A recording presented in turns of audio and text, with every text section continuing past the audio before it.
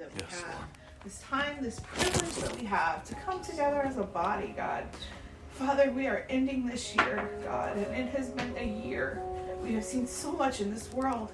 The world is literally crumbling in front of our eyes, and many of us have walked through pain and hurt and suffering this year, God.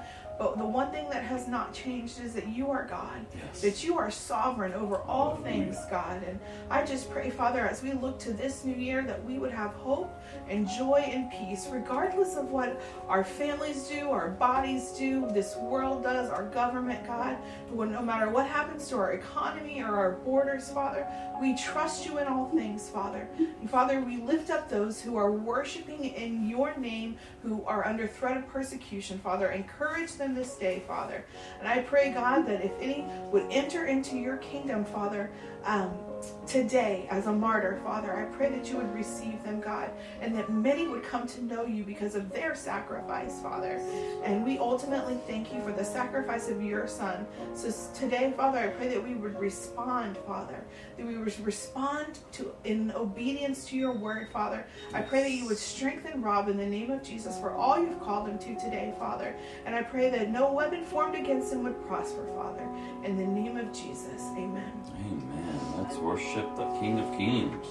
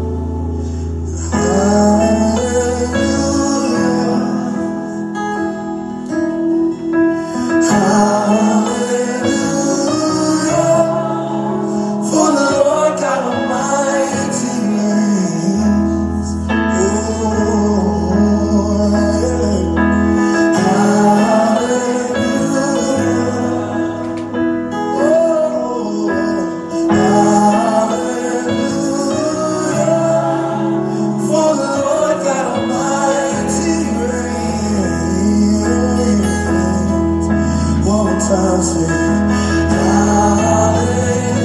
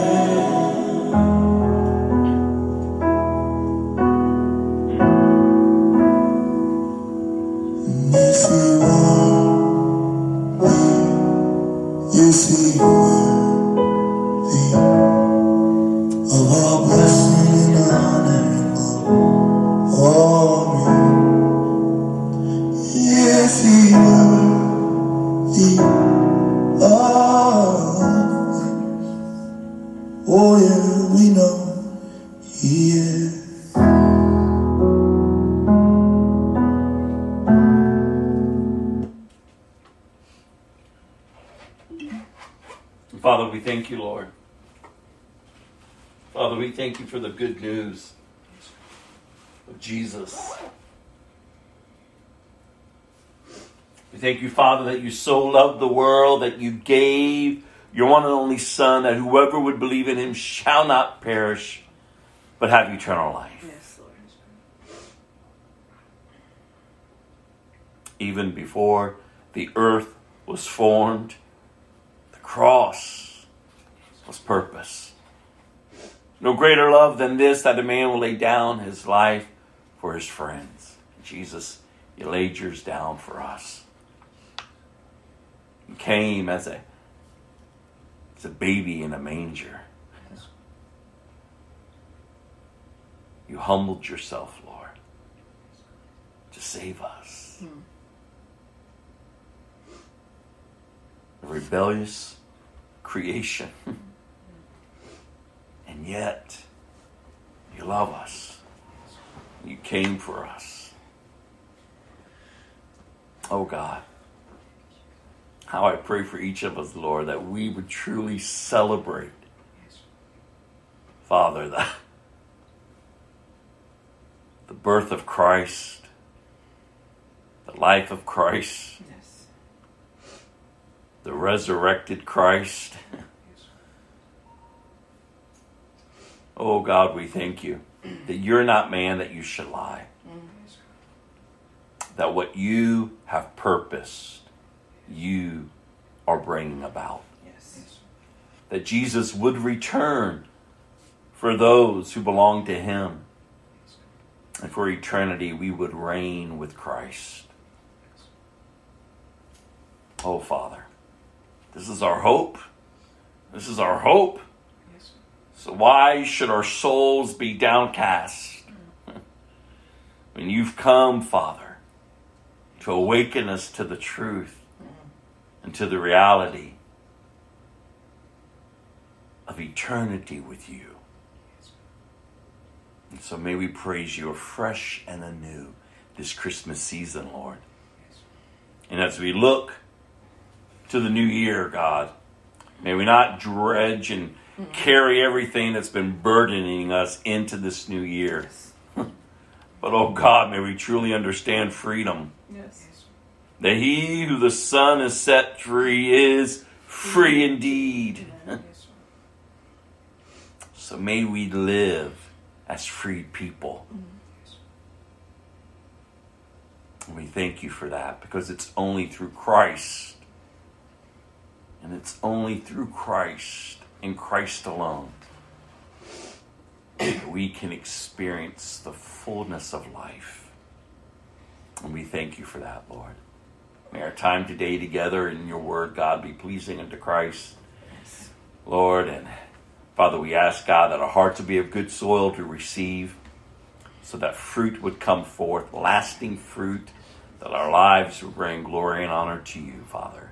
In Jesus' name, amen. Community, two definitions. The last time you'll hear them.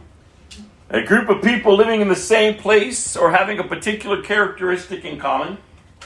A feeling of fellowship with others as a result of sharing common attitudes, interests, and goals. The Christian community. Again, the foundation of this community, unlike any other communities out there, is Christ. We have the truth. We know the author of life, the giver of life. We're not distant. We're not off from him. No. We are in Christ. If you are a believer, if you have been born again of a new nature, you are in Christ. You are seated with Christ. And you're longing for the return of Christ. Oh, the hope that we have as the community of Christ. To then go forth out into the other communities to declare the good news of Christ, the risen Savior. Again, we can celebrate the baby in the manger. We can celebrate Christ on the cross. And we can celebrate the resurrection. But oh, how we need to be preparing for his return. Yes. He's coming. He's coming. And we are to be his representatives, his ambassadors, his bride, the bride of Christ. We are to be a people who have common interests, goals, doing life together, unified, equipped, because it's the Spirit of God that equips us to do the will of God. Remember, don't forget, the Bible encourages us. It is he that gives us the desire and the power to live for him, to obey him. You're not going to conjure it up yourself. No, it is a life now. It's a new life. It's a life born again of the Spirit of God. God in you. Jesus says he has to go away so that he will come. He being the Holy Spirit. It's not an it. It is a person. It is part of the Trinity. God in us. And I keep encouraging us, whereas the Bible encourages us, we're not to live lives that grieve the Holy Spirit, but to live lives that honor him, that depend on him. We are to walk habitually in the Spirit so we do not gratify the desires of the flesh. We don't make excuses for the sin that so easily entangles us. No, the Bible says to throw it off. To throw off the sin that so easily entangles you.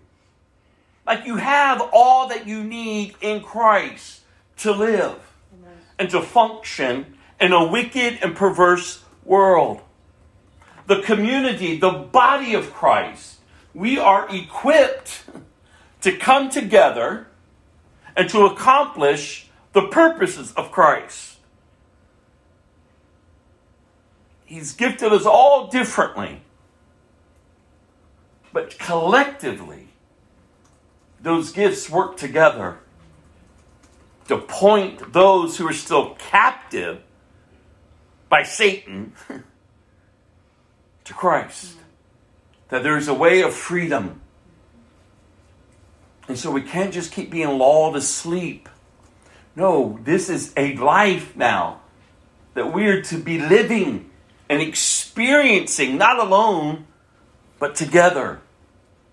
And now we're coming to the end of 2022, and I've been encouraging you, praying for you in hopes that you would grow with a desire for fellowship with Christ and fellowship with the community, the body of Christ. And if that hasn't deepened this year, and as you've heard me say throughout the year, something is wrong with your Christianity. Something is seriously wrong. Because it has been held before you Sunday after Sunday after Sunday after Sunday, Wednesdays after Wednesdays after Wednesdays. I mean, every time we're together over this past year, we've heard about community, the importance of community, persevering in community. And so only you know, and God knows, your heart and what you've done with what you've heard. Has it impacted your life? You can't blame the preacher. You can't blame the other Christians in your life. No, it's you. It's what you do with the truth that you hear and how you're applying it to your life. You can't make excuses about how hard and rough your life is, because it's only going to get harder. If you can't apply truth now in the season of the life that you're in now, you're not going to apply it next year.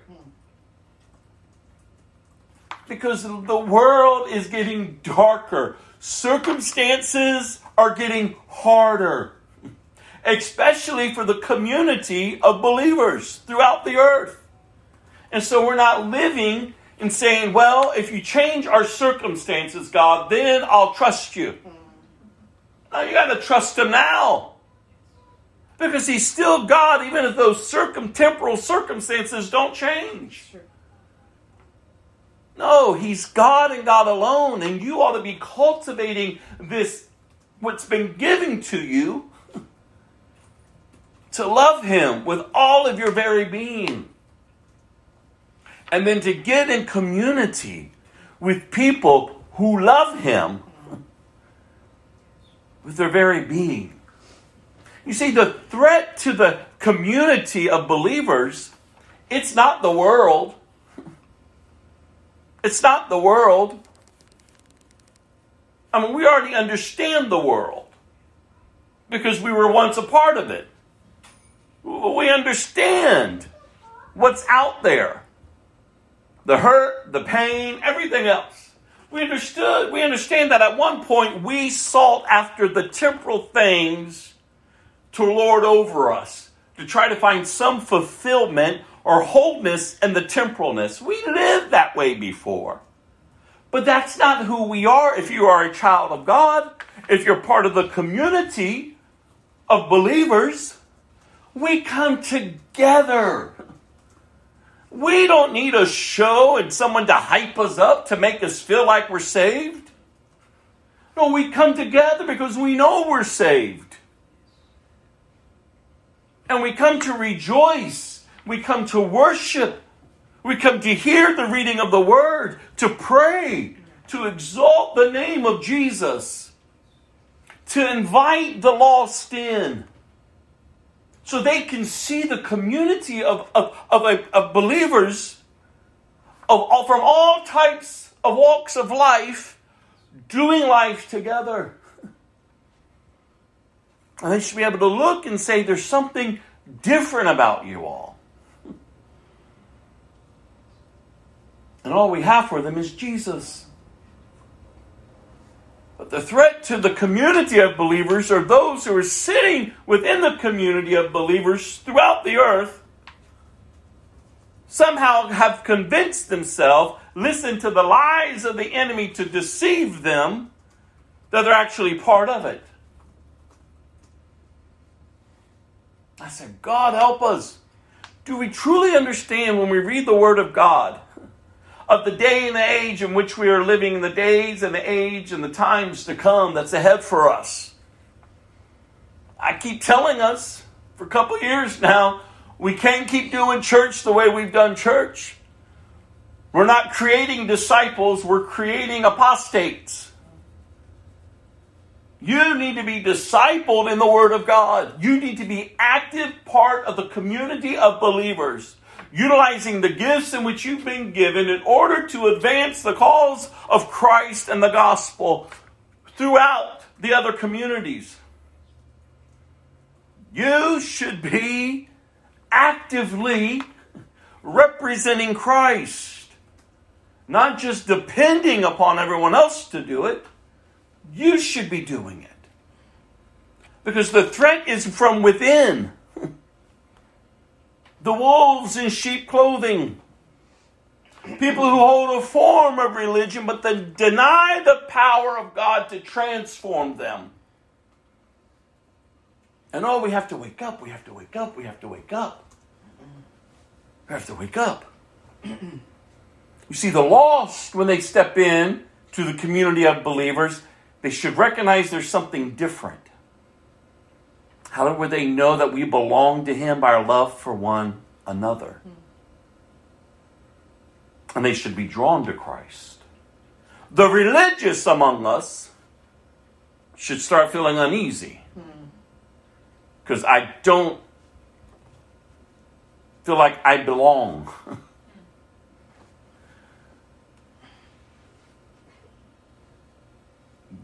This is uncomfortable for me. It looks like everyone else is united, but I don't have a sense of belonging. Or they go to the other extreme. They're so super spiritual, and yet they have no depth in their life. Oh, they can pray the prayers. They can read the scriptures. They can witness out on the streets. They can tell you how anointed and blessed they are. And yet they have no depth because they have no characteristics of the one in whom they say they know. They're flighty. Here today, gone tomorrow. Every which way. And they talk more about the works of the community than they do of the one who formed the community. They'll be quick to tell you how powerful the prayer sessions were. And the faith that the people had. And their prayer becomes their God.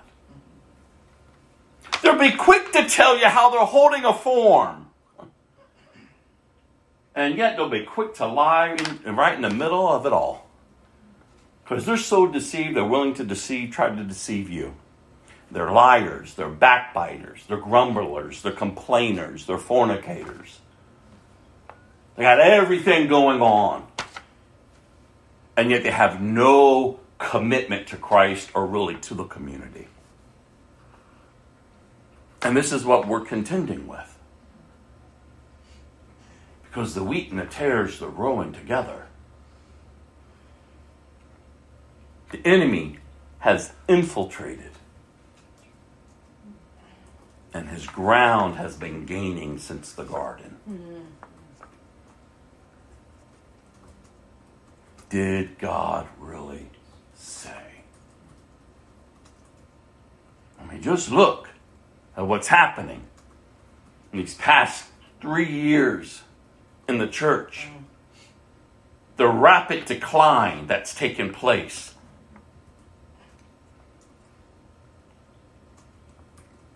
And yet we're called to be together.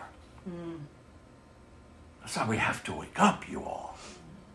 We have to wake up to really treasure the community of believers. To honor Christ. To protect and guard what has been entrusted to us. To treasure it. It's just not a flippant, well, if I can make it, I'll go.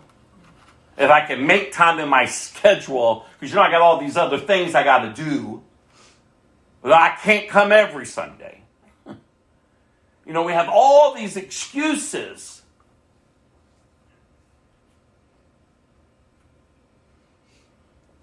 But yet, we expect of God and the community to be there when we need them.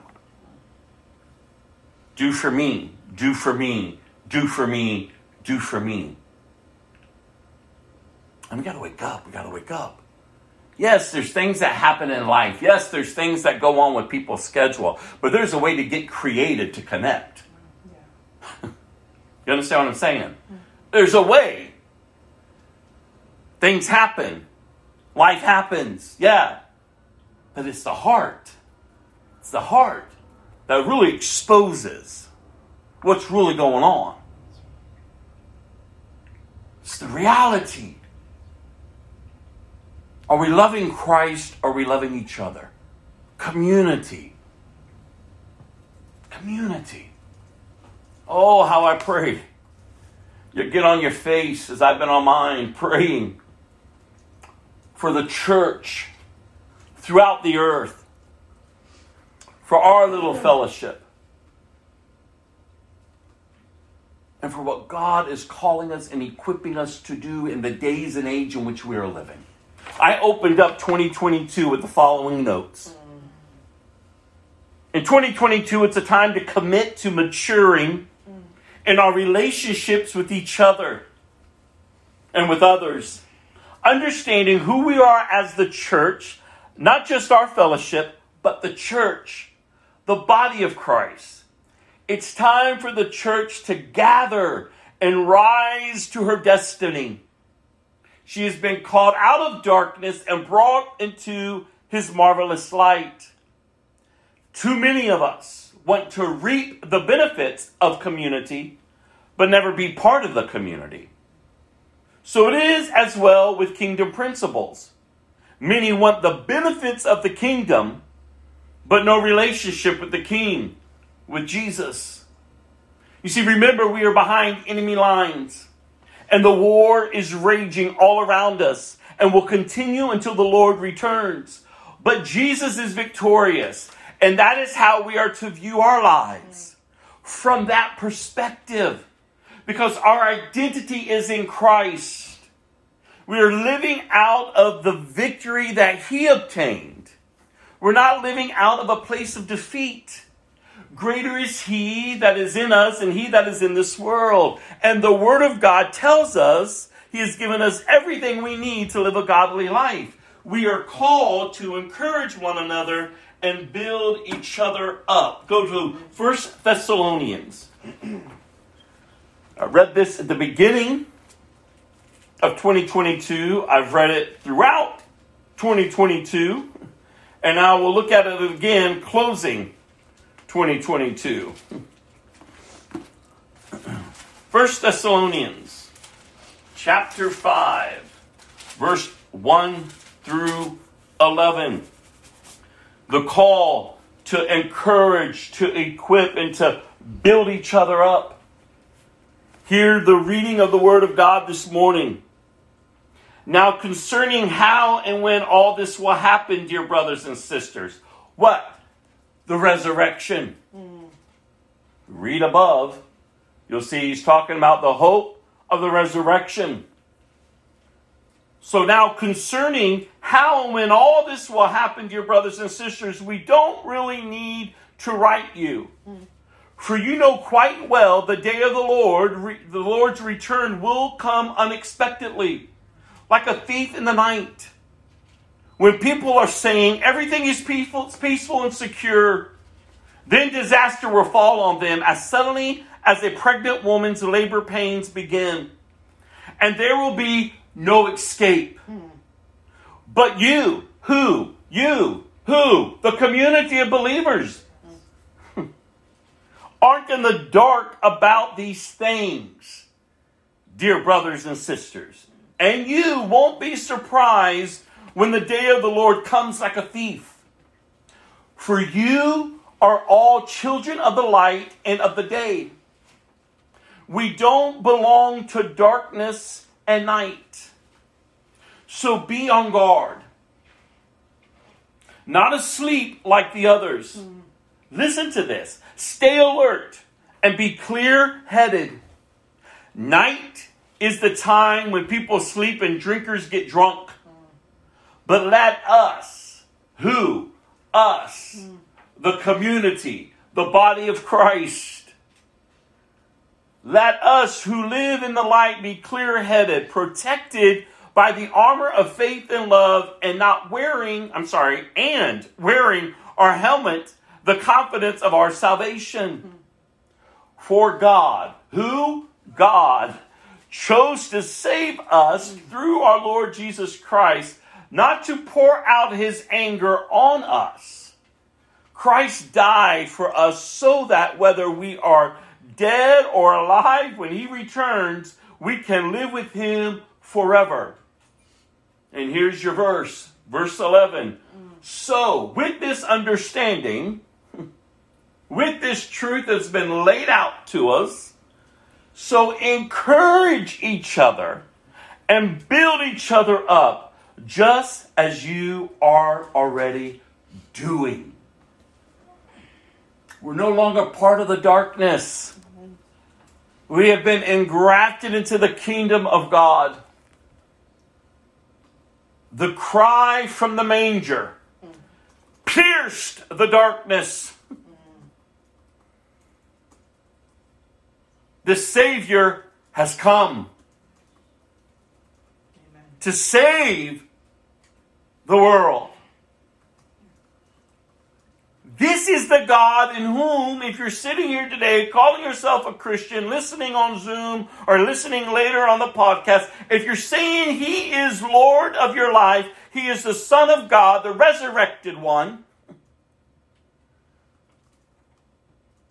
what are we doing living broken, beat down, heavy burden? Come on, we got to get up. We got to get up. We got to put off the filth.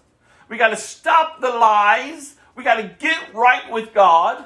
Get right with each other. Start living for God. Start encouraging and edifying and building up each other up so that we're actively engaging with the communities around us, offering them the hope in Christ. You see, the Bible tells us, if you continue to read, that God so loved the world that he gave his one and only Son, that whoever would believe in him shall not perish, but have eternal life. God gave, God gave, God gave. And then I love Jesus' words. I mean, the Bible tells us he didn't come into the world to condemn the world, but to save the world. Because he knew the world already stood condemned. We got to stop twisting Scripture to make our lives comfortable in our sin and in our rebellion.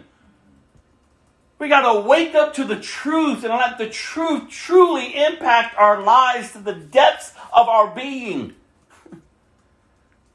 He didn't come to the world to condemn the world, because the world already stands condemned. There is a wrath. There is a judgment a-coming. Unlike anything the world has ever experienced.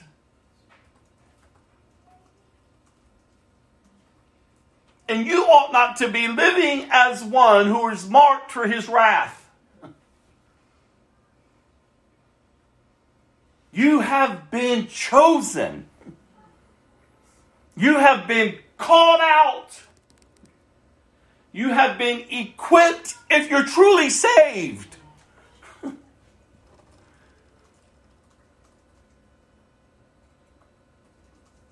You have been engrafted in. God has prepared good works for you to do even before he placed you in your mother's womb to accomplish while you're upon this earth. Instead of getting so sidetracked with everything and anything else, yoking yourself up with all the chaos that goes on. I mean, I had a beautiful day yesterday with Doreen and Norma. Just talking and praying and worshiping together. Just talking about life.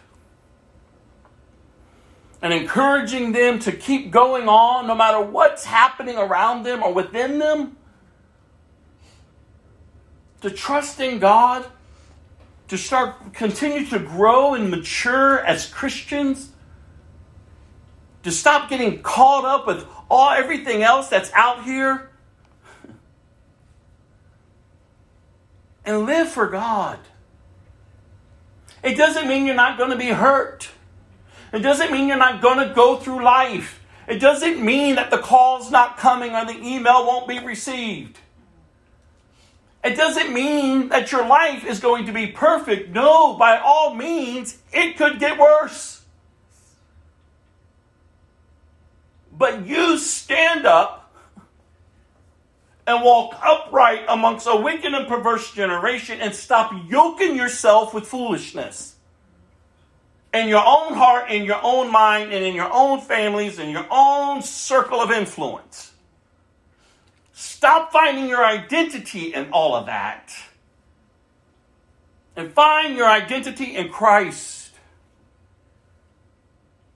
To encourage, to edify, and to build each other up. Because we understand the hope that we have of the resurrection. We're not here by accident.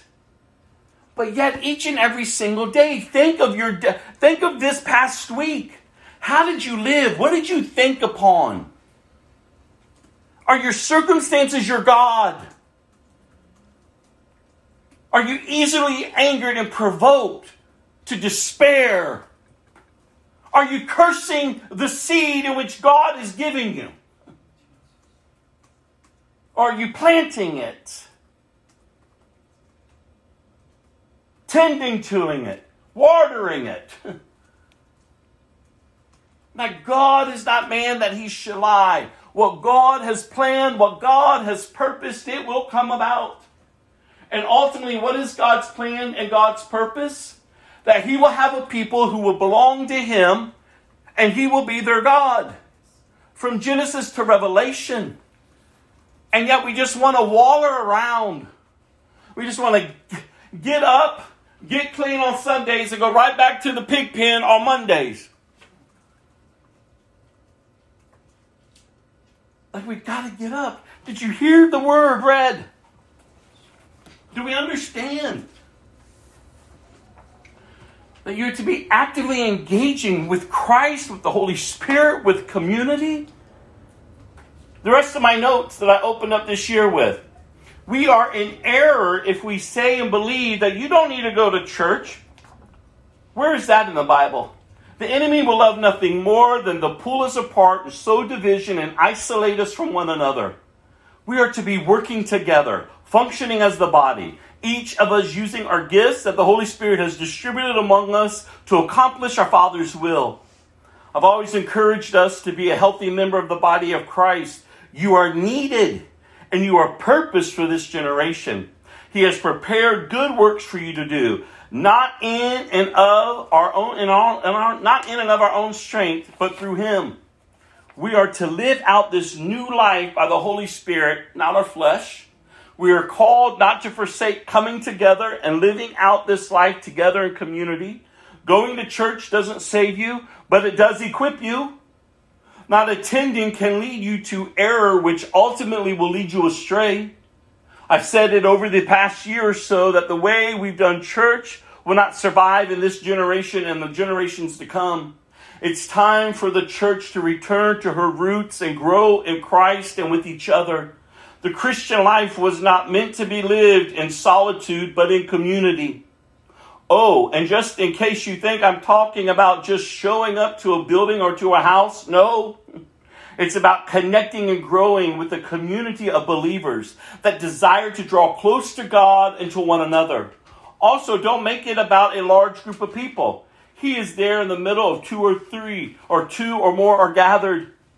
And so, as I said at the beginning of this year, my prayer has been this new year that we will begin to see the beauty and the value of belonging to Christ and to be in community with believers. So I don't know how you're ending this year. If you've grown at all, how I pray you have. How I pray you have a deeper level of a desire and commitment to Christ and then to community. And that you're preparing each day for the return of our King. That should be the forefront of what we're looking and thinking upon. Norma has experienced a rough weekend this weekend, but I love how the Holy Spirit worked within her to bring her to a place where she can give it to God and say, take this misery and turn it in to yet another part of my ministry. I mean, come on, you all. Come on. Stop allowing whatever comes at you in the next call or the next this or the next that you get so wrapped up in it that you lose sight of how God can use it. Of how God can use it. Get up and get over yourself.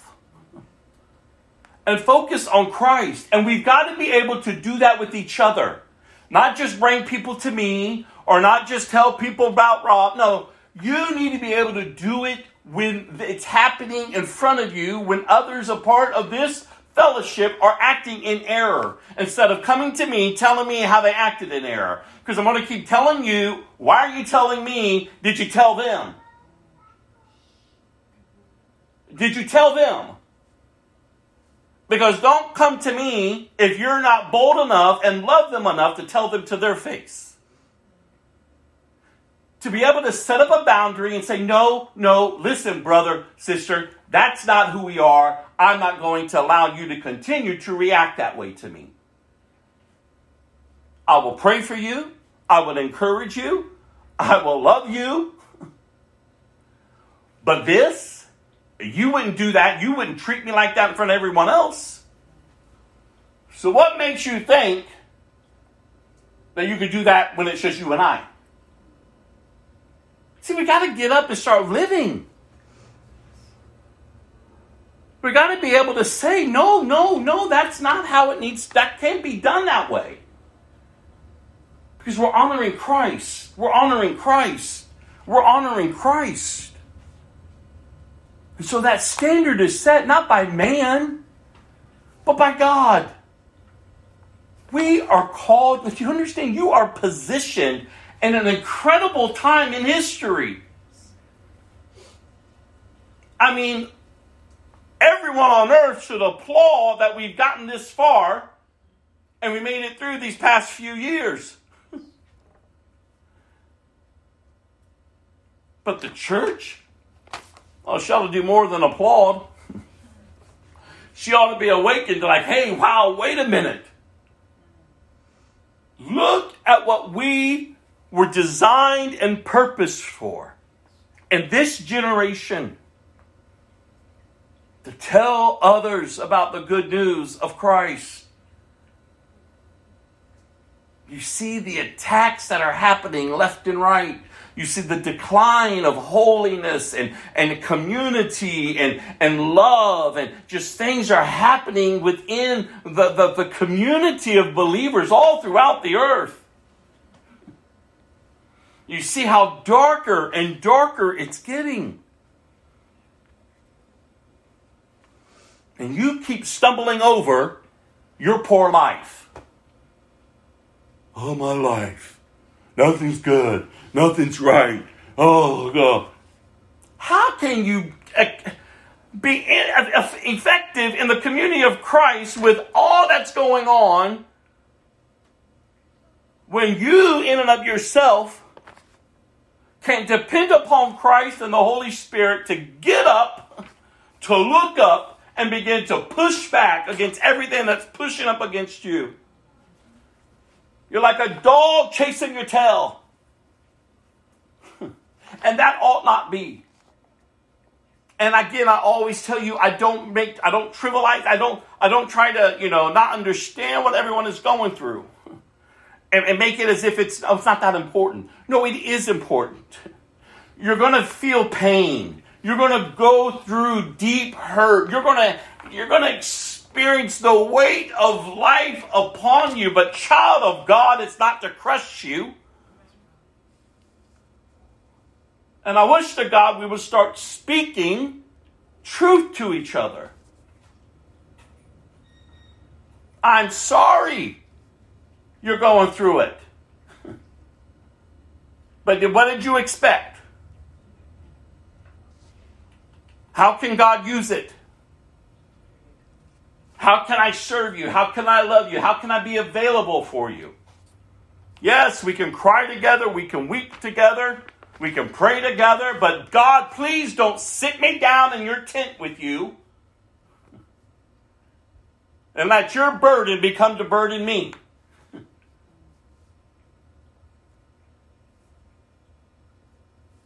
Because we must remind each other, his yoke is easy and his burden is light.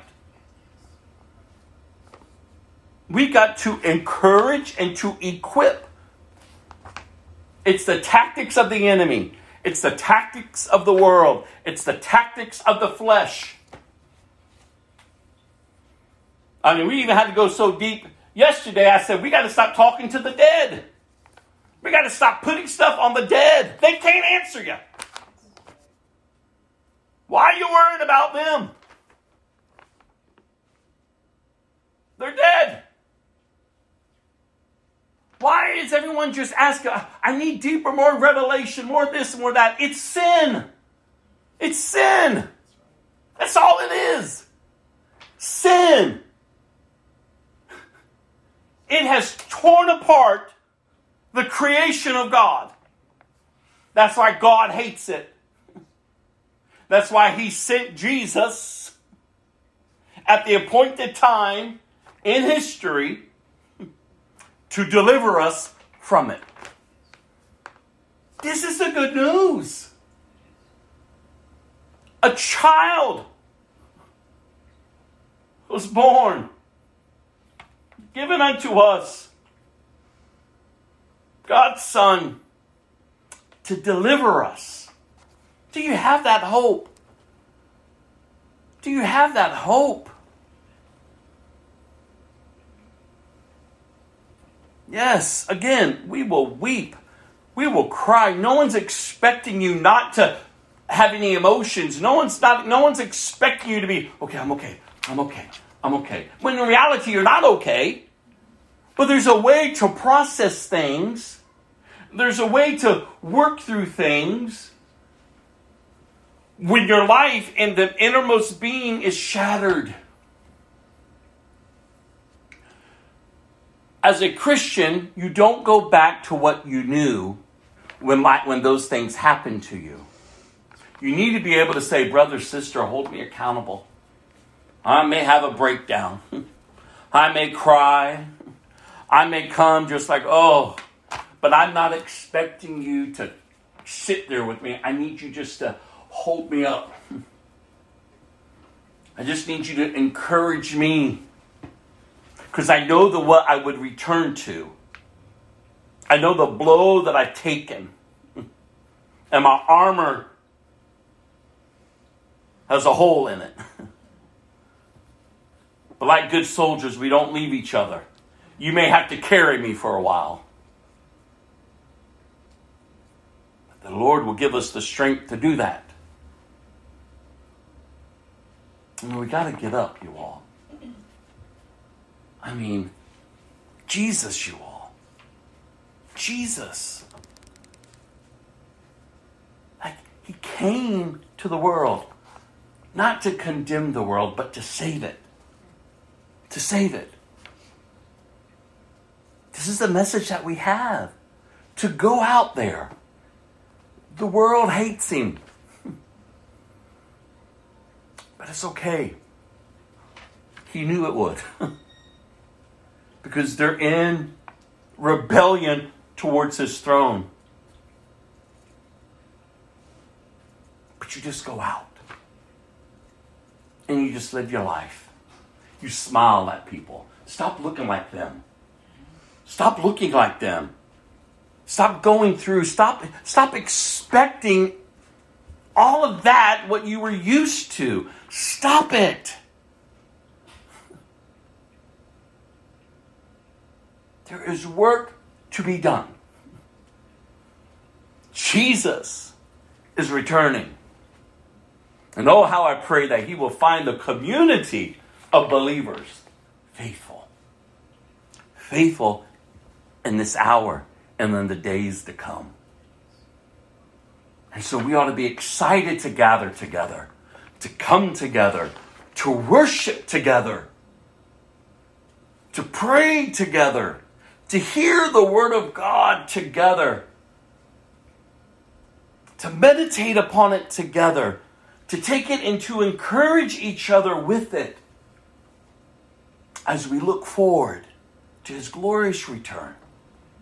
Oh, how I pray that our lamps would be filled and we will hear, well done, my good and faithful servants. This week's definition of a major theological term. This week's term, I love it, it's perseverance.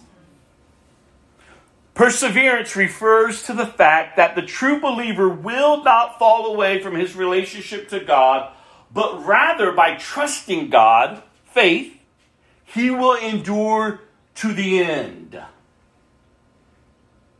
Trials come. And they must come to equip us. Oh, we better be careful to say, well, what's next? I can tell you what's next. Worse than what you're experiencing now. Well, what kind of message is that? It's an incredible message of hope. Especially if you're a believer.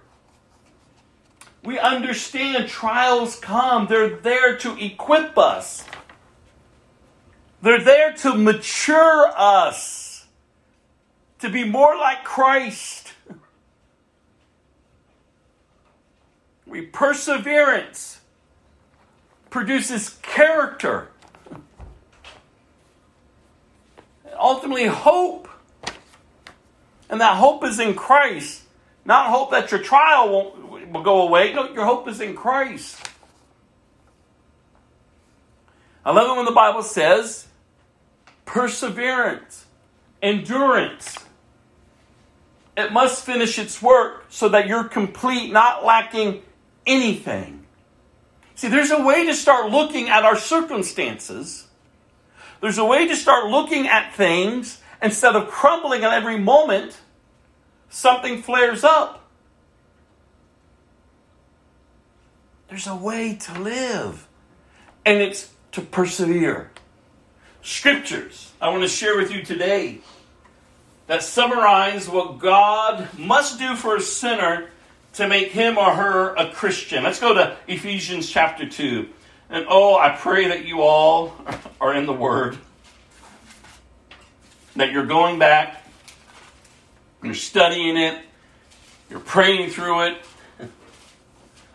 you're applying it, that you're depending upon the Holy Spirit to be your teacher. So scriptures that summarize what God must do for a sinner to make him or her a Christian. Ephesians chapter 2, verse 6 through 7. For he raised us from the dead along with Christ and seated us with him in the heavenly realms because we are united with Christ Jesus. So God can point to us in all future ages as examples of the incredible wealth of his grace and kindness towards us, as shown in all he has done for us who are united with Christ Jesus. We are united with Christ Jesus, you all. We're not waiting for his return. No, it's here and now. And I think too many Christians think all that comes when he returns. No, the expectation of you is to live as if you're united with Christ, because you are. If you've been truly born again.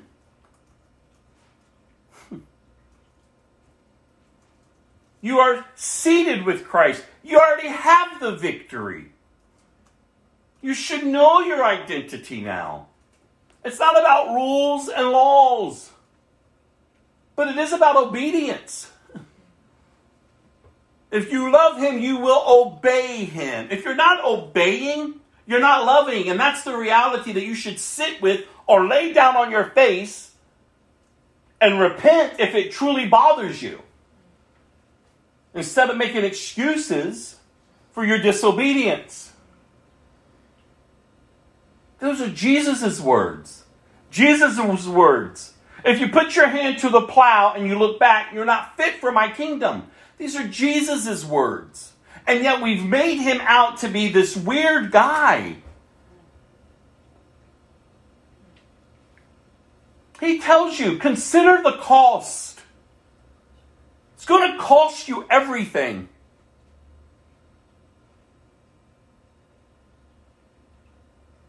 But he says, but I, Jesus, me, follow me. I've already gone through it. I'll give you everything you need. Keep your eyes on me. Watch me. Listen for me. Move when I say move. Speak when I say speak. Serve as I served. Everything you do it as if I would do it. This is the intimacy that you need to have with Jesus to continue to grow and to mature, so that it is Christ living in and through you. You're to reckon yourself dead, but alive in Christ, because it's already been accomplished. Go to Romans chapter 6, verse 4 and 5. This is good news. I hope you're preaching it to yourself. If you don't have a hunger for the Word of God, if the Word of God you're only hearing on Sundays or when you turn on a podcast or a TikTok or whatever, something's wrong with your Christianity. If you're not sitting down, meditating upon the Word of God, memorizing Scripture, having a devotional time, not because man says, I had to have a devotion, I had to have No. It's not a burden to live for Christ. I don't have time. Oh, I got to add that to my schedule. You don't know Christ then. That's the reality. And we got to stop playing games with each other. Well, I know life's hard, life's busy. Oh, I know you're God. I know. Oh, yes. Oh, God. I'm so sorry. Yes. No. Do you see? You're so wrapped up that you're being led astray. Because if this isn't your source, something's wrong. Because if this isn't your source, He isn't your source. This is the reality. Like, this is the living Word of God, and yet we treat it flippant. This is how He speaks. This is the standard.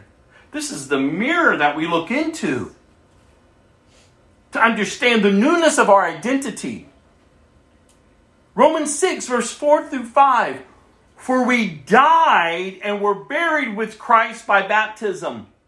And just as Christ was raised from the dead by the glorious power of the Father, now we also may live new lives.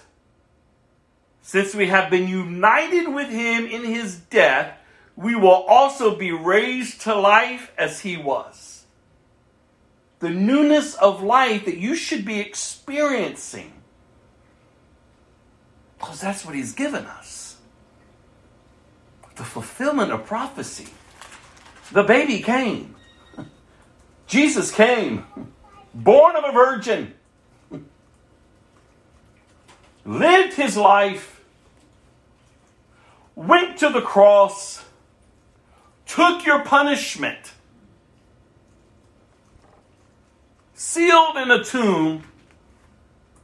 And on the third day, rose from the dead, defeating sin and death. Ascended into heaven at the right hand of the throne of God, interceding for you. And we want to keep cowering down. We cannot be quaking in our boots. We need to be on the battlefield. We can't be, burying ourselves, running and hiding. Oh, we got to get out there, you all. And we got to live. And a part of living is abiding in Christ. Because apart from Him, you can do nothing. But you should understand these truths and how they impact your life. And how the newness of this new nature grows and matures. For God's sakes, we grew and mature in our flesh. We were born body, soul, and spirit. We fed the body, gave into all of its desires and its wants, whatever it was for you. And trust me, you pursued it. You went after it with all that you had in you. You engaged daily with your wants and your needs and your desires. You found a community that went along with you. You hung out with them for hours. You stayed up late in the bars with them to the early morning hours. You did what you had to do because that's how you were living in your flesh. But then God steps in, pleased to reveal Himself to you through His Son Jesus to redeem you. He has purchased you. You belong to Christ. You accept this free gift of salvation. not by your works, but by recognizing that Jesus is the Son of God and He rose from the dead. Man can't teach you that. God reveals that to you. That becomes your belief, your confession. You're born again of a new nature. Now it's spirit, soul, and body. And just as much as you did back then in your old life, you do now. But unfortunately, a lot of people, where are they? They can run amok with the old community, but barely make it to be a part of the new community. To learn what it is. How do we act? What do we like?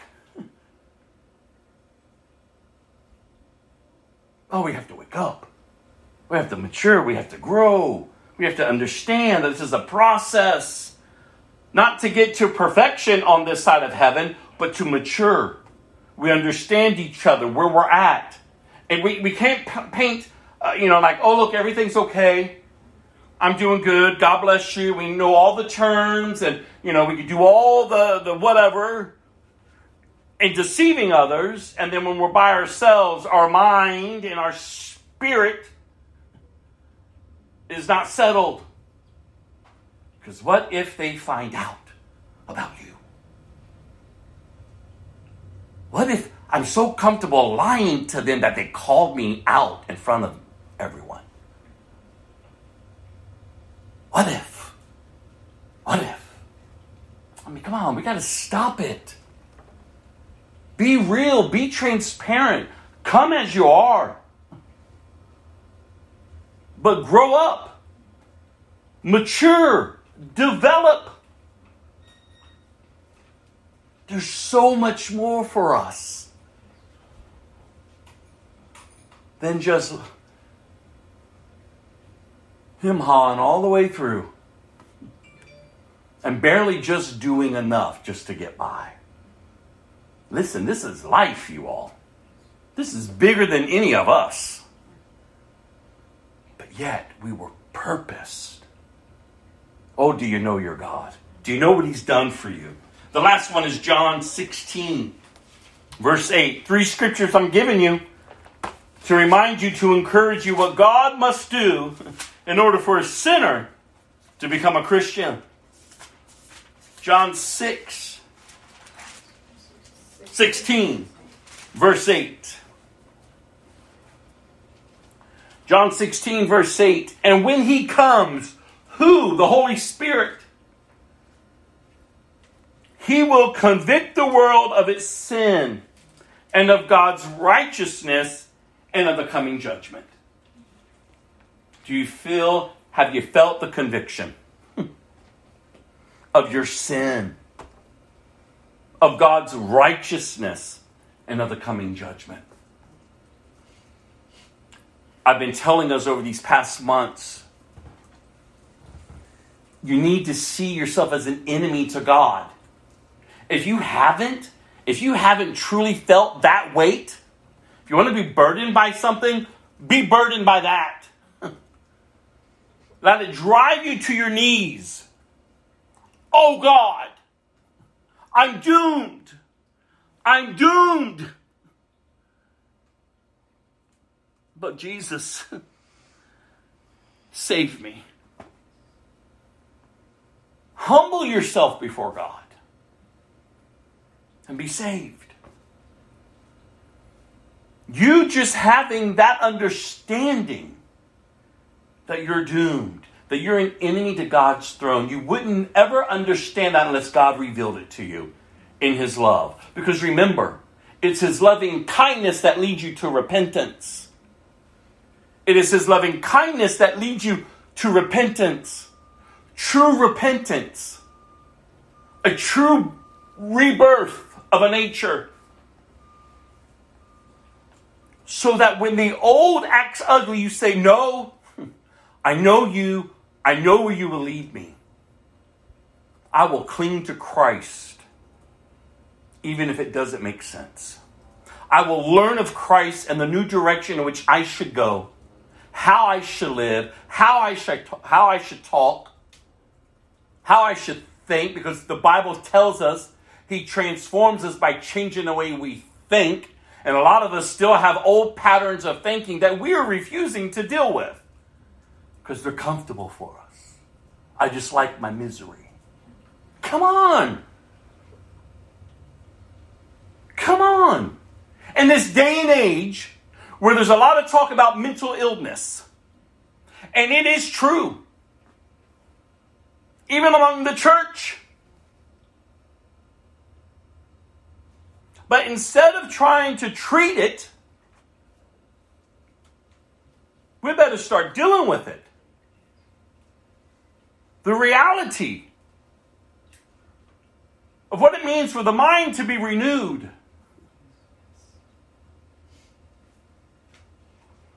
And you say, well, don't you trivialize mental illness? I don't, because trust me, before Christ, I was a mess mentally. Suffered with mental illness.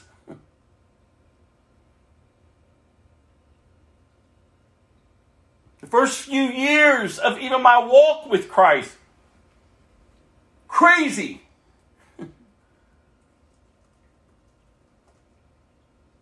I know what it is. Depression, suicidal thoughts, manic periods, ups and downs, left and rights. Chaos.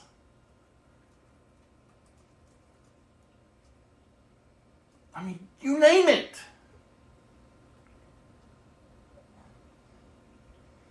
Many of nights I cried alone. Many of days I felt paralyzed. Many days I wanted to hurt others, to get crazy.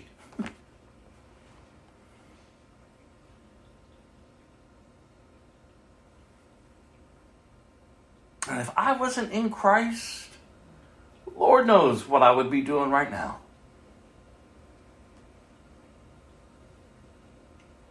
The first step to dealing with mental illness in the church is to get real. Be transparent. It's not going to shock me. It shouldn't shock anyone else around you. You're having thoughts. You're going through things that are not lining up. You've got issues. You got all this going on. Well, come to Jesus. Trust in Jesus. It may never go away. But one thing you will have is hope in the midst of the chaos. And there's treatments for it. I mean, there's steps that people can take, and the body of Christ can come alongside.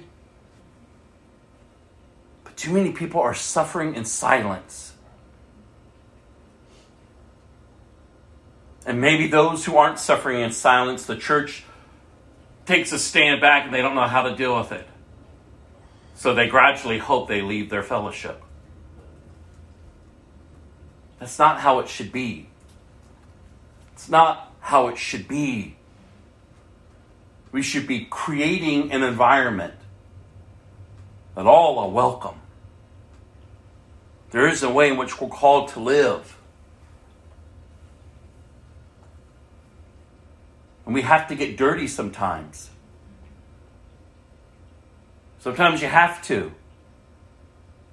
Sometimes you have to be committed. You have to get over your life and all my schedule and this and this and you just got to get down in the trenches. You just got to be able to say, you know, brother, sister, I will walk it through it with you. Walk it through. I ain't sitting with you. I'm not letting you to abuse me because you got all that going on in you. Trust me, if they get really too uncomfortable, they'll leave. But it'll be on their doing. But they know the door will always be open. I mean, Norma was a hot mess. And I've always said, God equip us to reach more Normas.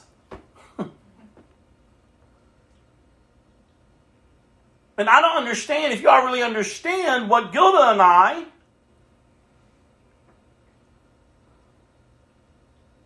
had to do to keep loving her. Even when there was times where I'm like, God, I am exhausted. This is years now. But I love her up. I love her too, Lord. Trust me. No one understood it. People were telling us, get her out of your life. Don't let her around. No. If she chooses to go, or if she chooses to do whatever and I have to put her aside, she will always know that she was loved and she could return. Not to us, but to Christ. I mean, the woman was, whoo!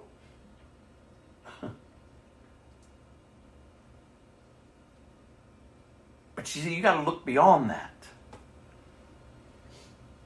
With discernment. With discernment. You just don't trivialize it like, oh, okay, God. No.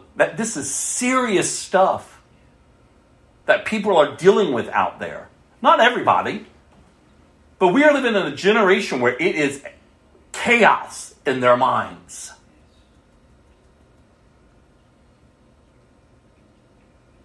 And it's time that we be like our Father and go out. Start asking Him to give us the desire to see others delivered unto Christ. It's work. It's kingdom work. But we can't get there if we're still dealing with your household, with your insecurities, with your mindset, because you aren't putting and applying truth that then you can go out and proclaim the truth. Norma said when she walked in, she told God as she was walking up to the door the first time she came to visit Gilda and I, total strangers, God, if you're not present, I'm going to end my life. And the crazy thing is in that season of my life, I was crazy. I didn't want to minister anymore. Like God, right? Gilda smiling. Oh, yeah. I was like, this is insanity. Who does this? Who lives this? I don't want to do it. I don't want to do it anymore, God. And then Gilda gets this phone call. I need to speak to your husband. Gilda's like, hey, there's this woman who's called. And I thought, oh, God. Okay, Lord. You see, your life is not your own. Ministry is not comfortable. And it's just not for the pastor and his wife. It's for all of us to engage with Christ that we can become healthy, then to engage with the unhealthy and not get tainted by it. But to stand and walk with them. And when I look at my sister today, I go, oh God, it's what you told me to give her years ago. Love wins. Love wins, you all. Love wins. Again, you have to use discernment. You can't let people run you amok and just keep taking and draining and draining and draining and draining. There are times where you have to use discernment to step back. There's many seasons through the years where silence. But God was working in the midst of it all to deliver her unto Him. This is the beauty that He does in each of our lives. But are you willing to put your schedule aside for others? Are you willing to set your issues aside for others? And trust God with it? Because I'm telling you now, we're missing out on the harvest. Because the enemy in our flesh and the world is keeping us so consumed with ourselves. And we're to be out there in the harvest, being effective laborers. And we can't be if we're not truly Christians. It doesn't mean that you don't deal with the issues that you have. It doesn't mean that, you just, okay, I'm not going to care about my life, I'll just care about others, because that's an error. But the reality is you give them to Christ and you say, okay, God, I'm trusting you. I want to honor you. I'm going to do what I know to do. And then after I've done all I know to do, then God, I want to take your word as it says, and I'll stand. And I'll stand therefore then, suited up in the armor. Knowing that the battle is not mine, but it's yours. I don't know how you're talking to yourself. Or how you're growing. But listen, this generation, our kids, our grandkids, great-grandkids, this generation that's coming up, they ought to see Christ in your life. If they don't, then Christ, you're making a mockery of him to them. They will see no power. They will not even gain an understanding. We're just turning them over for yet another generation cycle of a life and of individuals and families, of nations that God has just turned over to themselves. Have at it. Go to 2 Kings on that note. And as you're turning there, I'm going to go over the Heidelberg Catechism. Only one question this week. But 2 Kings is where we're heading. Chapter 23, verse 31. We are finishing 2 Kings today. In the new year, we will pick up in 1 Chronicles. So yet another book down for us as we're walking through. But the Heidelberg Catechism, Lord's Day 34, deals with the fourth commandment. Question number 103. What is God's will for you in the fourth commandment? And here is God's will. Here's the answer from Scripture concerning the Sabbath. First, that the gospel ministry and education for it to be maintained, and that especially on the festive day of rest, I diligently attend the assembly of God's people to learn what God's word teaches, to participate in the sacraments, to pray to God publicly, and to bring Christian offerings for the poor. Second, that every day of my life I rest from my evil ways. Let the Lord work in me through his Spirit, and so begin this life, the eternal Sabbath. Oh, it's beautiful. What is God's will for you in the fourth commandment? First, that the gospel ministry and education for it to be maintained.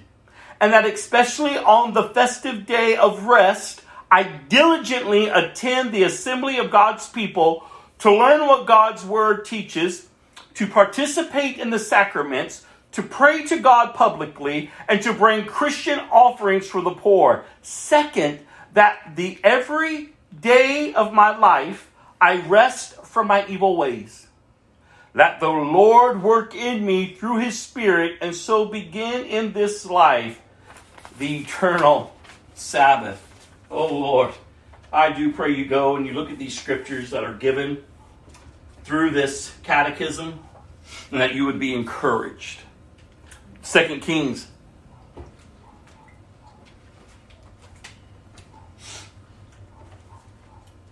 (23). I don't know. I send these scriptures out ahead of time for y'all to pray through, to meditate, to read upon them, and I pray that you are. I don't know about you, if you did that or not this week, but wow. There's times I sat there as I study each day, And in my studies, I'm just left like speechless, just kind of like, oh, God.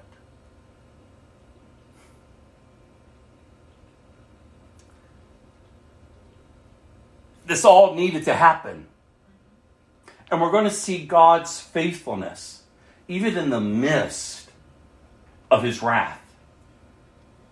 Judah, the final piece of Israel, is going to be led away in captivity. Now God's people have been removed from his promised land. Not because God's a bad God. No, those people were in complete rebellion towards him. I don't know what could be said about your life. You say, but you should know us. Oh, I should. But I don't know your heart. I keep telling you, there's going to be people in hell for eternity with Jesus on their mouth, but he wasn't in their heart. Or they put on a good show. Oh, they can cry a good river. Oh, Jesus. They can hold a form, but it hasn't transformed. I can only hope that each of us are truly in Christ, loving Christ, knowing Christ, living for Christ, honoring Christ. It's Christ. Oh, not everything's spiritual. Oh, yes, it is. It's a new way of living. And it's all Christ. It's all Jesus. It's not some here, some there, a little post there, a little, oh, look at the Lord blessing me.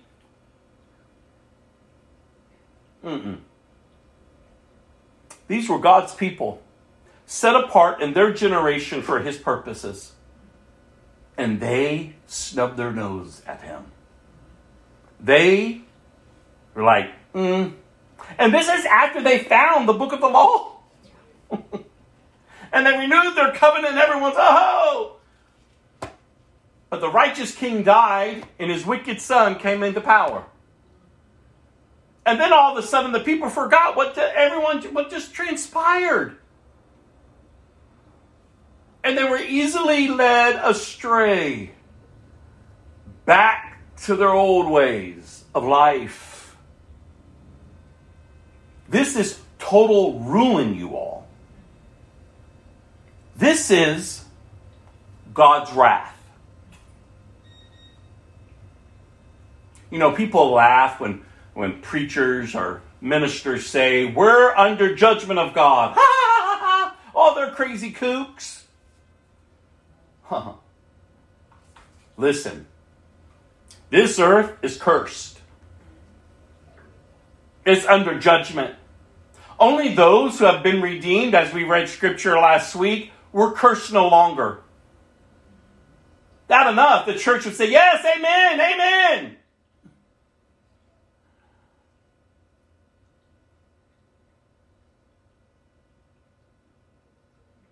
But the earth, the nations, were under judgment. God's wrath. Whenever God turns it over, it's his wrath. Oh, the wrath that is coming, that's why I keep saying what is coming is nothing what we're experiencing. It's worse. And yet we're told that people will still say, you're not God, you're not God. And we just want to just come to church. Tell me a little story, make me feel better about myself. What? What? Do we understand what we were prepared for? I mean, when the reality hit me years ago, listen, I fought not to become a Christian. I tried all the lies and the deception, everything that's out there. That's just too extreme. Oh no, that's just this and that. And, I did things to try my hardest. But God just kept getting in the way. No, here's truth. No, here's truth. No, here's truth. No, I don't want any more truth.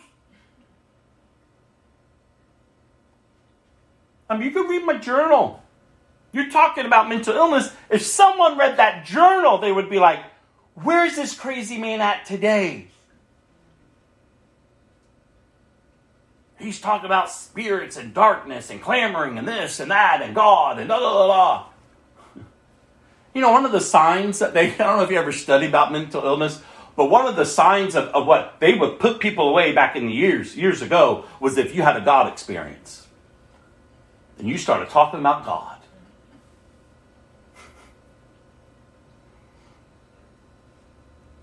But listen, you all. I can't. There's nothing I have in me that could change you. That can transform your life. But God can.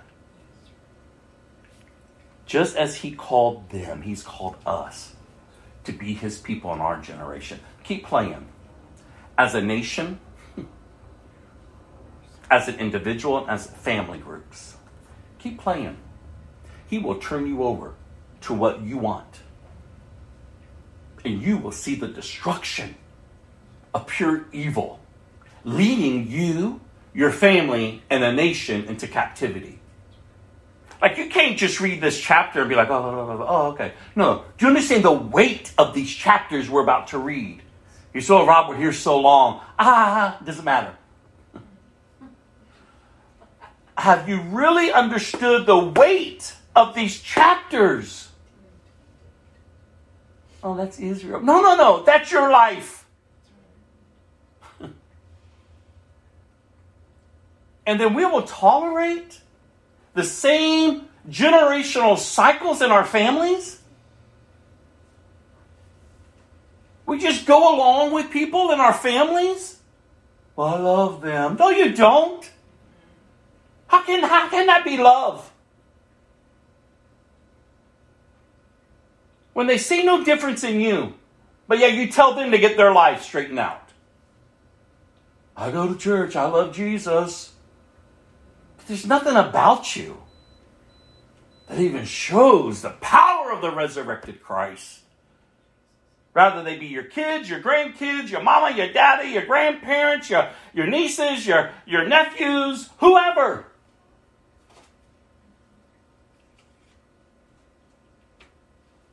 No, you got to start standing up. You got to start understanding what it means to intercede. Well, I pray. Well, your prayers are not reflecting your life because look, you look busted and worn down. You may be praying soulish prayers, but those soulish prayers ain't being answered because guess what Israel did? They prayed soulish prayers. You know what God told them? I don't even hear you. Y'all just blah, blah, blah, blah, blah, blah, blah, blah, blah, blah. You're treating me like I'm some other God out there. You're treating me as if whatever. Yeah, no. We got to start seeing Him, y'all, for who He is. I mean, Judah, the tribe of worshipers.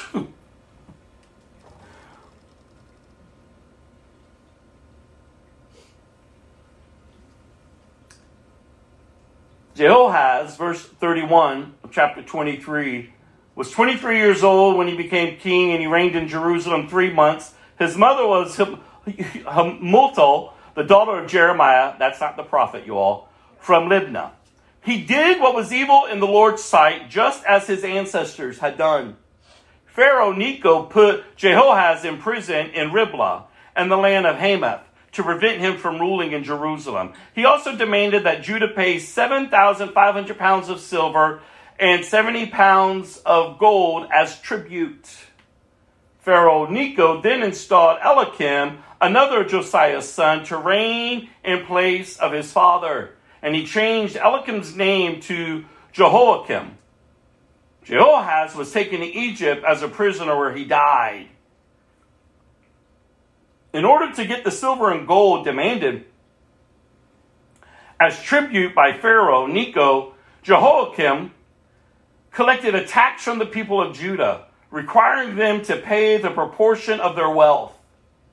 Jehoiakim was 25 years old when he became king, and he reigned in Jerusalem 11 years.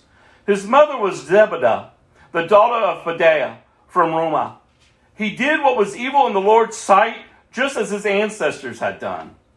During Jehoiakim's reign, King Nebuchadnezzar of Babylon invaded the land of Judah. Jehoiakim surrendered and paid him tribute for 3 years, but then rebelled. The Lord sent bands of the Babylonian, Aramean, Moabite, and Ammonite raiders against Judah to destroy it. Listen, this is God's people. Just as the Lord had promised through his prophets. These disasters happened to Judah because of the Lord's command.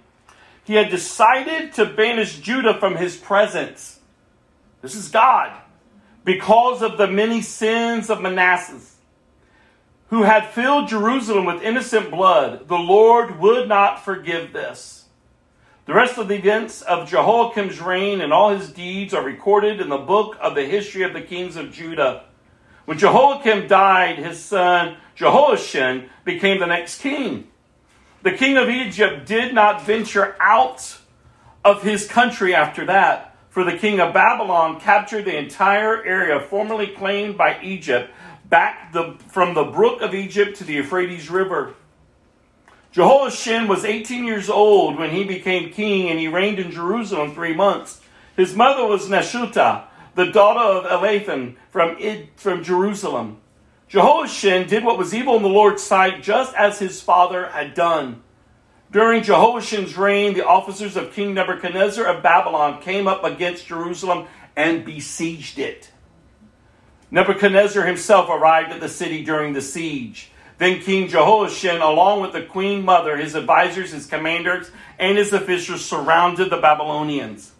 In the 8th year of Nebuchadnezzar's reign, he took Jehoiachin prisoner, as the Lord has said beforehand. You understand? You hearing the trend? All of this had been predicted by God because he knew the rebellious hearts of these people. Remember, God always says how he's going to move. But when he tells you, and he has shown us, when he declares his judgment, he always brings about a way out. The people just didn't listen. So he's just. He's a just God. Nebuchadnezzar carried away all the treasures from the Lord's temple. Wow. And the royal palace. He stripped away all of the gold objects that King Solomon of Israel had placed in the temple. King Nebuchadnezzar took all of Jerusalem captive, including all the commanders and the best of the soldier, craftsmen, and artisans, 10,000 in all. Only the poorest people were left in the land. And listen, the tactics of the enemy to destroy a nation is no different than today. Y'all just take that for what it's worth. When you look at our nation and what's happening to it and the judgment that we're under.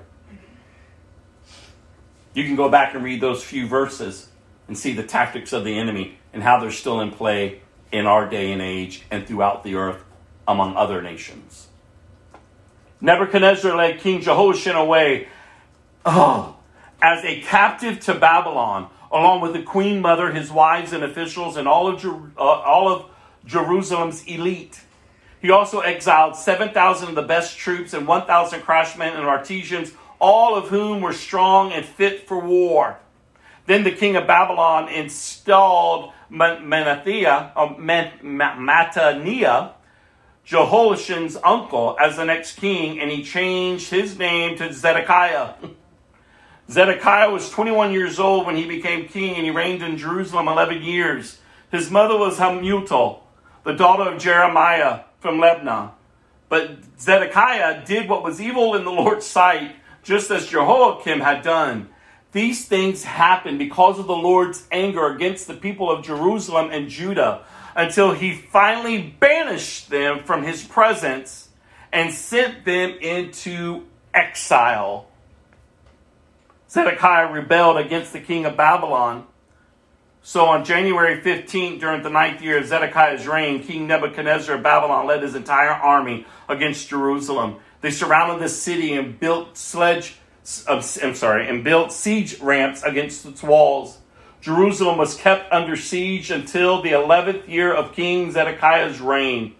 By July 18th, in the 11th year of Zedekiah's reign, the famine in the city had become very severe, and the last of the food was entirely gone. Then a section of the city wall was broken down, and all the soldiers fled. Since the city was surrounded by the Babylonians, they waited for nightfall. Then they slipped through the gate between the two walls behind the king's garden and headed towards the Jordan Valley. But the Babylonian troops chased the king and caught him on the plains of Jericho, for his men had all deserted him and scattered. They took him to the king of Babylon at Riblah, where they pronounced judgment upon Zedekiah. They made Zedekiah watch as they slaughtered his sons. Then they gouged out Zedekiah's eyes, bound him in bronze chains, and led him away to Babylon. On August 14th of that year, which was the 19th year of King Nebuchadnezzar's reign, Nebuzaradan, the captain of the guard and the official of the Babylonian king, arrived in Jerusalem. He burned down the temple of the Lord, the royal palace, and all the houses of Jerusalem. He destroyed all the important buildings in the city. Then he supervised the entire Babylonian army as they tore down the walls of Jerusalem on every side. Nebuzaradan, the captain of the guard, then took as exiles, oh God, don't miss this. He took the rest of the then took as exiles the rest of the people who remained in the city, the defectors who had declared their allegiance to the king of Babylon, and the rest of the population. But the captain of the guard allowed some of the poorest people to stay behind in Judah to care for the vineyards and fields. The Babylonians broke up the bronze pillars in front of the Lord's temple, the bronze water carts, the great bronze basin called the sea, and they carried all the bronze away to Babylon. They also took all the ash buckets, shovels, lamp snuffers, dishes, and all the other bronze articles used for making sacrifices at the temple. Nebuzaradan, the captain of the guard, also took the incense burners and basins and all the other articles made of pure gold and silver. The weight of the bronze from the two pillars, the sea, and the water carts was too great to be measured. These things had been made for the Lord's temple in the days of King Solomon. Each of the pillars was 27 feet tall. The bronze capital on top of each pillar was 7.5 feet high and was decorated with a network of bronze pomegranates all the way around. Nebuzaradan, the captain of the guard, took him as prisoner Seraiah, the high priest, Zephaniah, the priest of the second rank, and the three chief gatekeepers. And from among the people still hiding in the city, he took an officer who had been in charge of the Judean army, 5 of the king's personal advisors, the army commander's chief secretary, who was in charge of recruitment, and 60 other citizens. Nebuzaradan, the captain of the guard, took them all to the king of Babylon at Riblah. And there at Riblah, in the land of Hamath, the king of Babylon had them all put to death. So the people of Judah were sent into exile from their land. Then King Nebuchadnezzar appointed Jedaliah, son of Acham, the grandson of Shaphan, as governor of the people he had left in Judah. When all of the army commanders and their people learned that the king of Babylon had appointed Jedaliah as governor, they went to see him at Mizpah.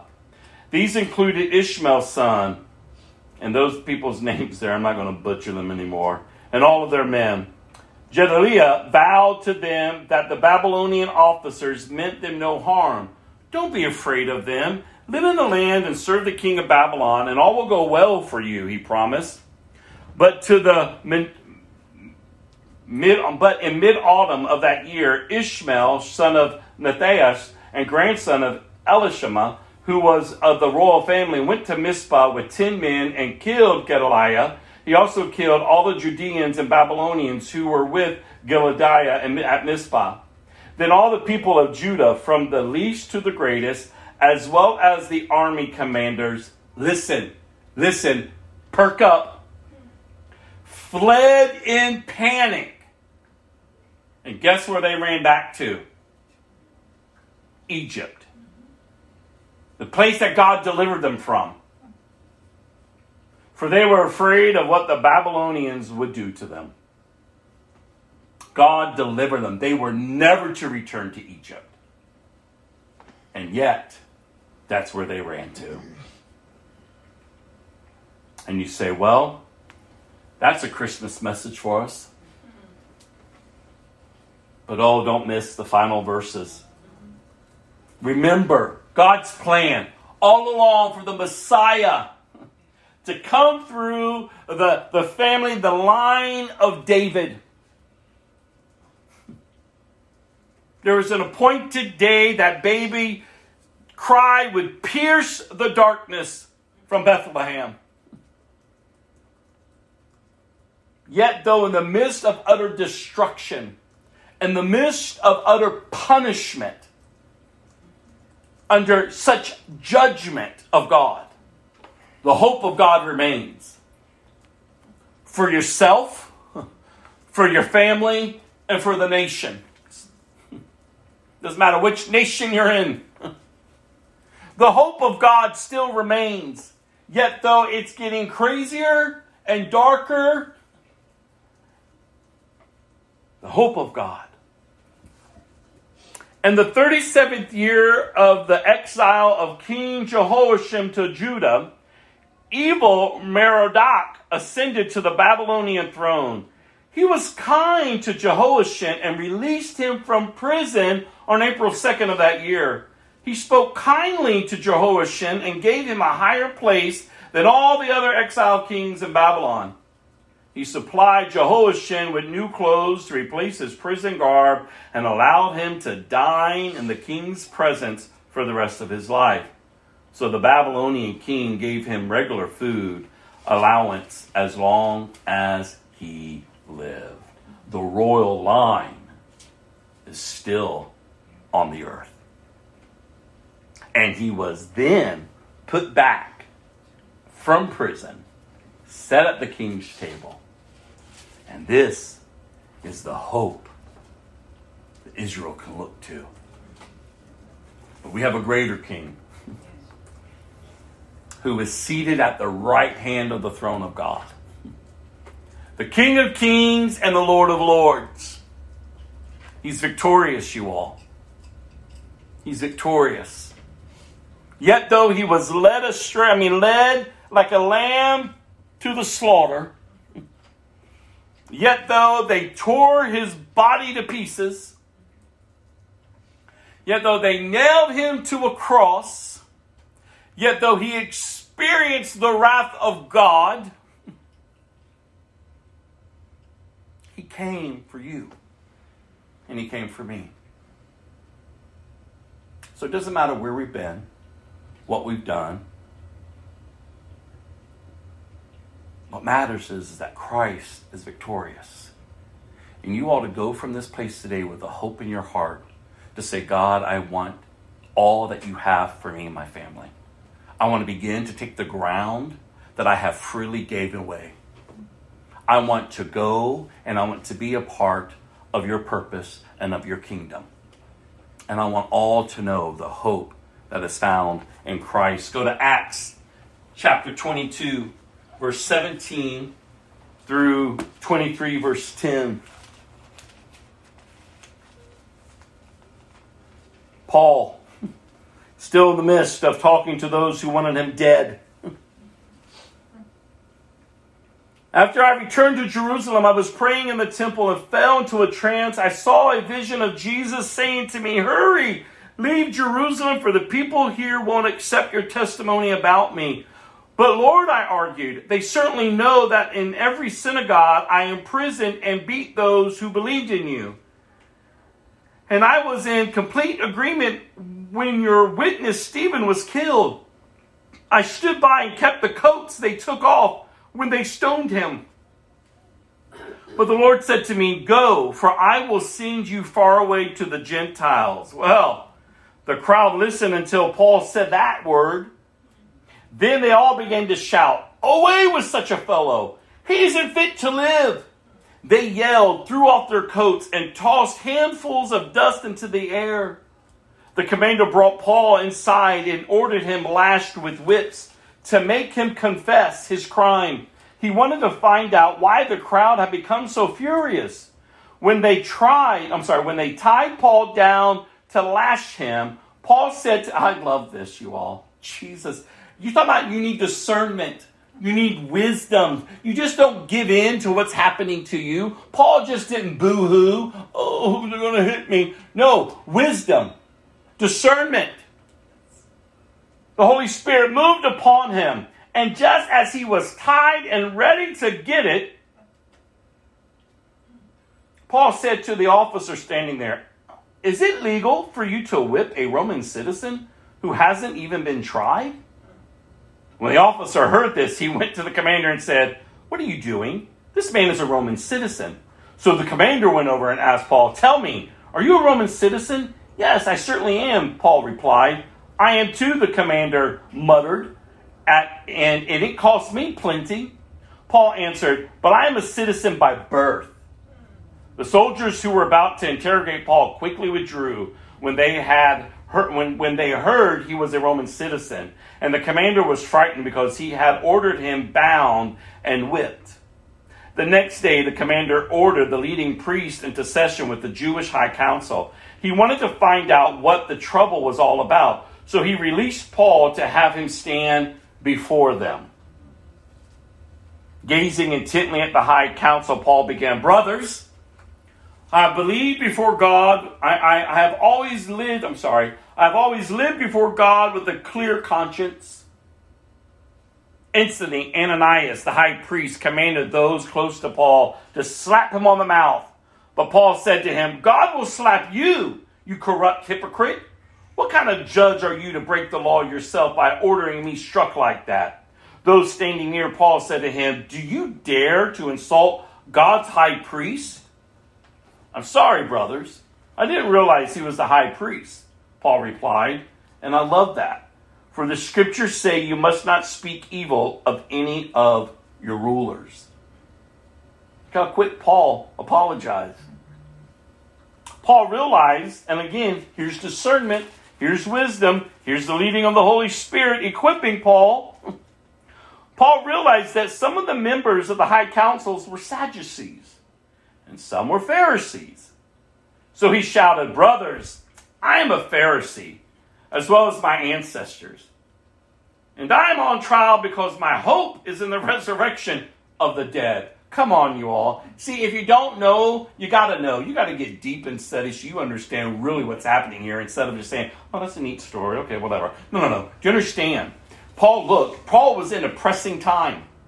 He could have just crumbled. But he was alert.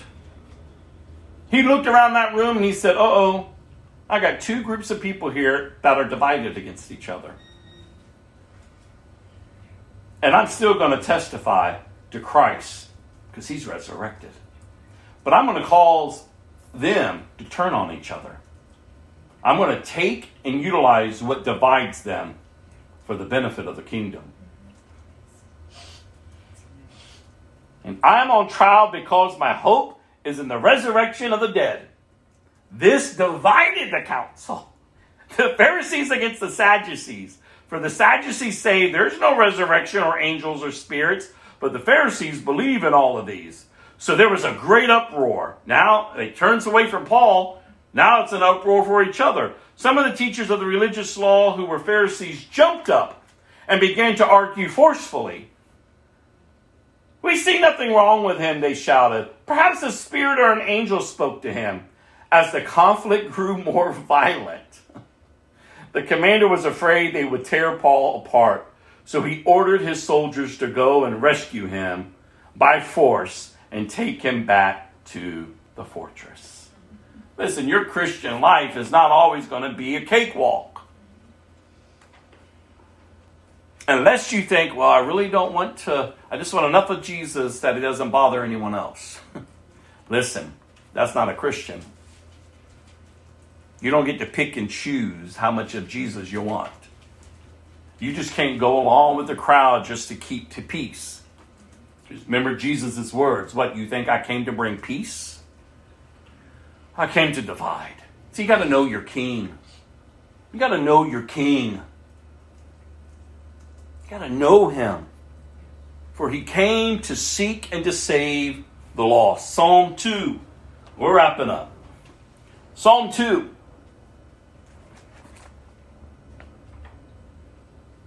Why are the nations so angry? Why do they waste their time with futile plans? The kings of the earth prepare for battle, and rulers plot together against the Lord and against his anointed one. Let us break their chains, they cry, and free ourselves from slavery to God.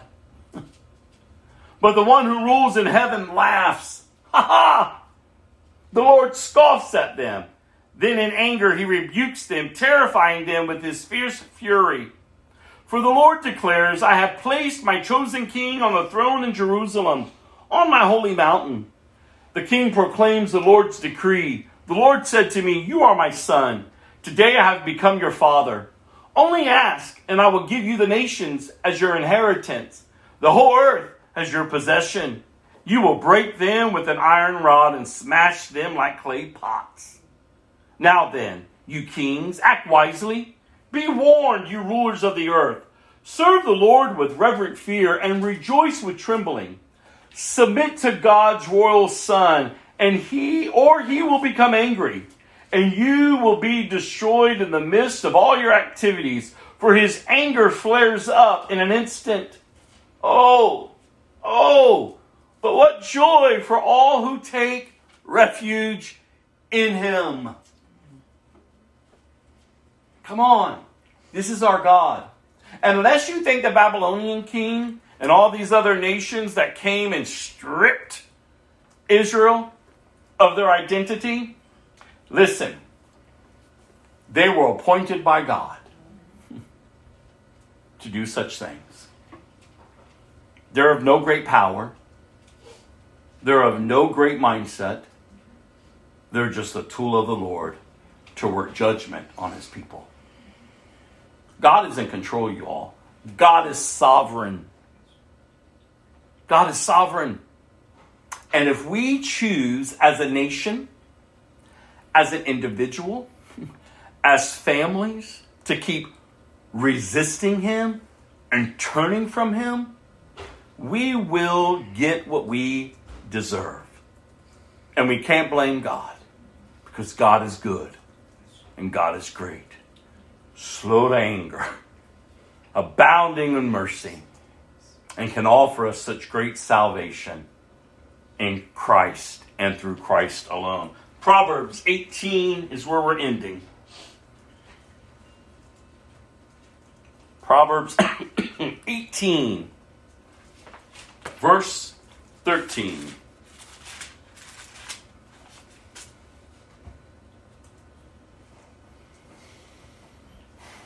Flipping a coin can end arguments. It settles disputes. Yes, I mean, it settles disputes between powerful opponents. There's a way in which we're called to live, you all. And oh, how I pray that you're living a life that's honoring the King of Kings and the Lord of Lords. That is end in a song of worship. And I'll close us in prayer.